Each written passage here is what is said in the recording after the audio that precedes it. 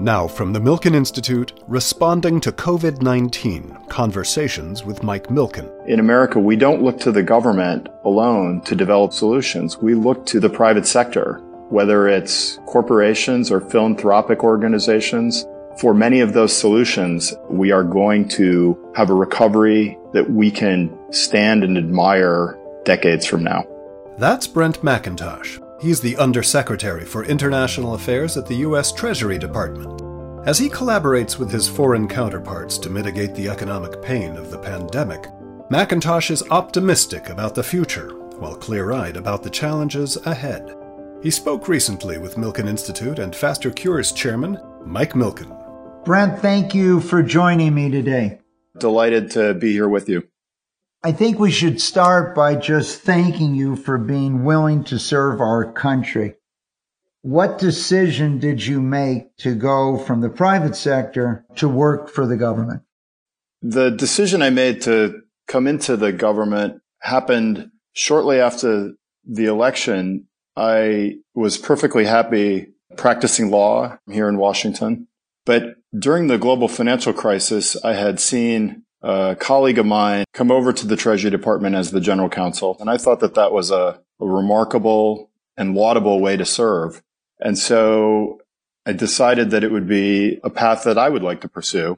And so I had a discussion with Secretary Mnuchin and ultimately became the general counsel at Treasury, which I did for 2 years. And then when my friend and predecessor, David Malpass, left the Undersecretary for International Affairs position here at Treasury to become the head of the World Bank, the secretary asked me to take on the Undersecretary for International Affairs role, and I did that, and I've been doing that since last year. I had a chance, Brent, to visit with you in your position as the Chief Legal Counsel, then had a chance to visit with you in your position as Undersecretary for the Treasury for International Affairs. But then the COVID-19 crisis hit. And let's talk about your responsibilities before and how abruptly they changed in February. Thanks, Mike. They did change very abruptly. Prior to the COVID-19 outbreak, the role involved a great deal of foreign travel to various multilateral gatherings, whether it's the G7 or the G20 or the OECD. I feel like I'm the only Undersecretary for International Affairs who runs international affairs without leaving the country these days, because the COVID outbreak has very much taken over the work of governments around the world, and it has changed both the substance and the day-to-day routine for all of us to focus on what is truly a world historical challenge. To give you a sense of how quickly it changed, my team and I were in Japan and Singapore, and there were only a handful of cases in either place. In late February, we had a meeting of the G20 finance ministers in Riyadh, and the only delegation that could not attend because of the outbreak was the Chinese delegation, who sent local in-country officials instead of their normal delegation.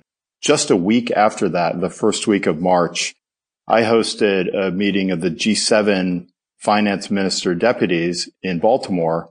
And for that meeting, the Italians could not come in person because of the outbreak there. And by the following week, that sort of travel was simply impossible. It wasn't something anyone could fathom. And so we've moved to a set of meetings with our foreign counterparts. And I will say that despite the virtual nature of those, the collaboration has been truly productive and in a way heartwarming because of the way we've managed to come together internationally and work on these issues to try to preserve as much as we can the global economy and put it in a place where when we can reopen consistent with science, we're able to do so in a way that is responsible and as quickly as possible resumes normal economic activity. So, Brent, if you can, why don't you give us a few specifics or areas of this cooperation that's occurred between countries? The one that is probably most prominent recently, on which we worked a great deal, is that the poorest countries around the world have been lent money over the decades and have to pay debt service on that.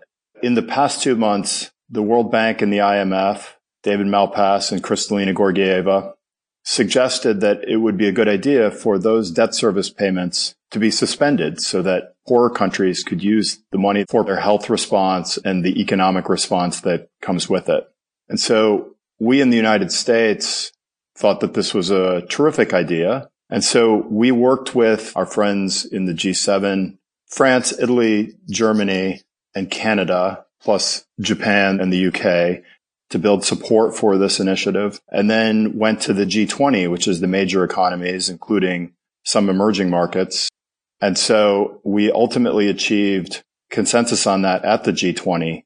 And there have been a number of initiatives like that. We've worked to expand the toolkits that the international financial institutions, the IMF and the World Bank and other multilateral development banks have to address the outbreak in poor countries.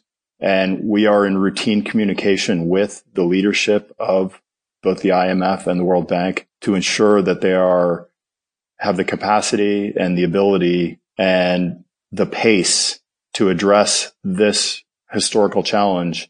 And they're doing a wonderful job of that. And they're doing it all from home, teleworking, but they're doing a fabulous job of getting money out the door to countries that need it. Our concern on some of the emerging or developing markets has been on a number of areas also. Food, access to food security in the future, healthcare, PPE, whether they have access to masks or gloves, etc. With many of these countries not having a strong infrastructure in terms of hospitals or public health access to a large percentage of their people. And some of these countries we had looked at where you might have 100,000 people in the country for every doctor, and whether telemedicine could play a role.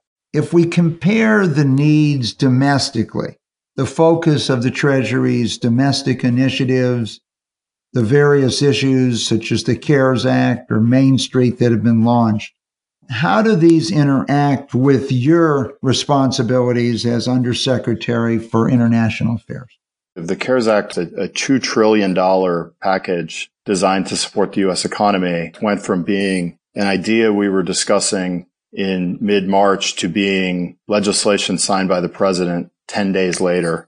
There were any number of programs in the CARES Act that needed groups of people who would execute on those programs. So we at Treasury, everyone chipped in. I've been working myself intensely on the one designed to provide support for workers who are employed by the airline and cargo air carrier industries. And I've been doing that in conjunction with colleagues from across the Treasury Department. It's been work that has been layered on to our usual responsibilities, in my case, international affairs. It's nights and weekends working hard to ensure that we are supporting American workers so that when we are able to safely reopen the economy, consistent with the recommendations of the best science, we are in a place to do so with the minimal amount of harm to the economy. It's been a very intensive effort here at Treasury and across the federal government. And I know the same is going on in governments around the world because I've talked to counterparts in 50 some countries at this point, and I've heard about their domestic efforts and they mirror our own. So we've been sharing with them best practices on what we've done and learning from their ideas as well. So there's been real international collaboration, even as to the domestic responses we've put in place. What about your own interaction with your colleagues at the Treasury, and how have you balanced that with your family? Well, it's been a very different routine. I will say I have continued to come into the office here at Treasury, although very few people are coming in. Our building holds perhaps 2,000 people, and there are probably 30 of us coming in on a routine basis because of meetings that need to be held in person, either because of classified information or the sensitivity of the discussions. Inside the building, it does feel like there's substantially less activity.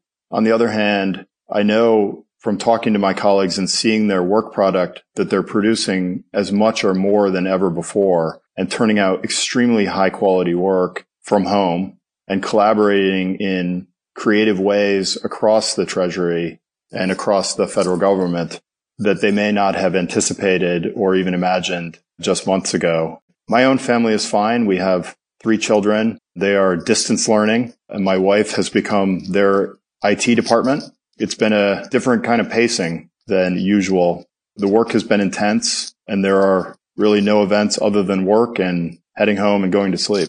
There's this famous quote that there are decades when very little happens, and there are weeks where decades happen. Obviously, your position at the Treasury this year, decades have happened to deal with.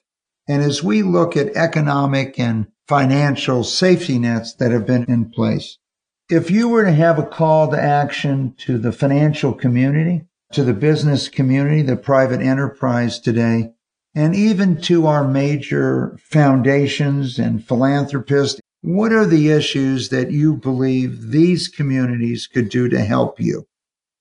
Yeah, a great question, and a place where the ingenuity that American enterprise brings to bear really can benefit the world. We need the sort of creative thinking about when we are able to reopen, what are the sort of economic measures and arrangements we can put in place to ensure we're doing so in a way that gets the recovery going as quickly as possible, that ensures that to the extent there are continued infections, we are managing the continued presence of the virus in a way that does not continue to have massive disruptions on our economy.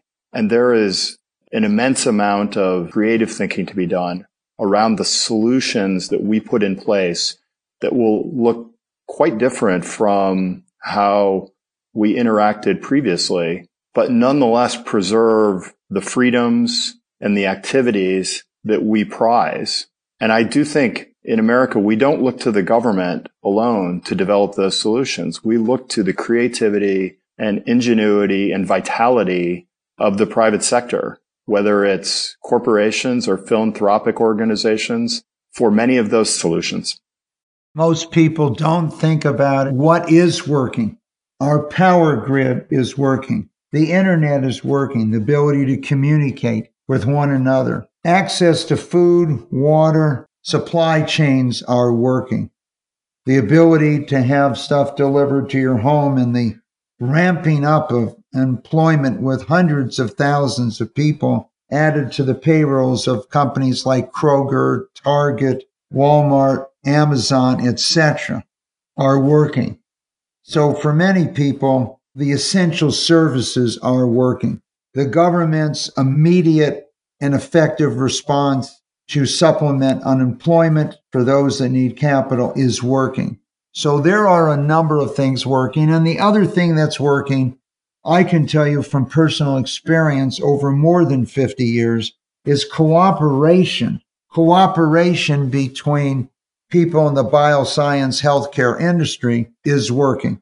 And so I think as you've outlined here, the private industry has stepped up here.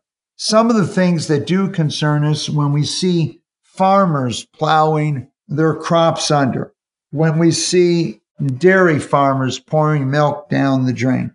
Many other countries in the world are very dependent on importing for food security. So it seems like there's a distribution problem in the terms of things on an international basis. Are there some things we can do as philanthropists or the private enterprise system can do to help you in this area? The supply chain issues that have arisen because of the COVID outbreak are substantial and difficult. We are very focused on addressing them. I speak routinely with counterparts in countries where we have major supply chain relationships. I speak routinely with, for example, my Mexican counterparts. It's a very difficult challenge to make sure that those supply chains can function, but they are functioning, I think, better than people estimated they would early in the outbreak, in part because we've put in place many efforts to keep cargo flights moving, to put in place health measures necessary to keep the ports open, and to treat the workers in those supply chains as essential so that we can keep commerce more generally flowing through the supply chains, even in the face of this challenge. I'd like to end our conversation today with a simple question. What gives you reason to be hopeful about the future and about the interaction in the international community and in the U.S. as we return to an open, productive society? I see people here in the United States, as well as our international counterparts, I see them working immensely hard in good faith to solve the problems that this virus has created, and see the creativity that goes into it.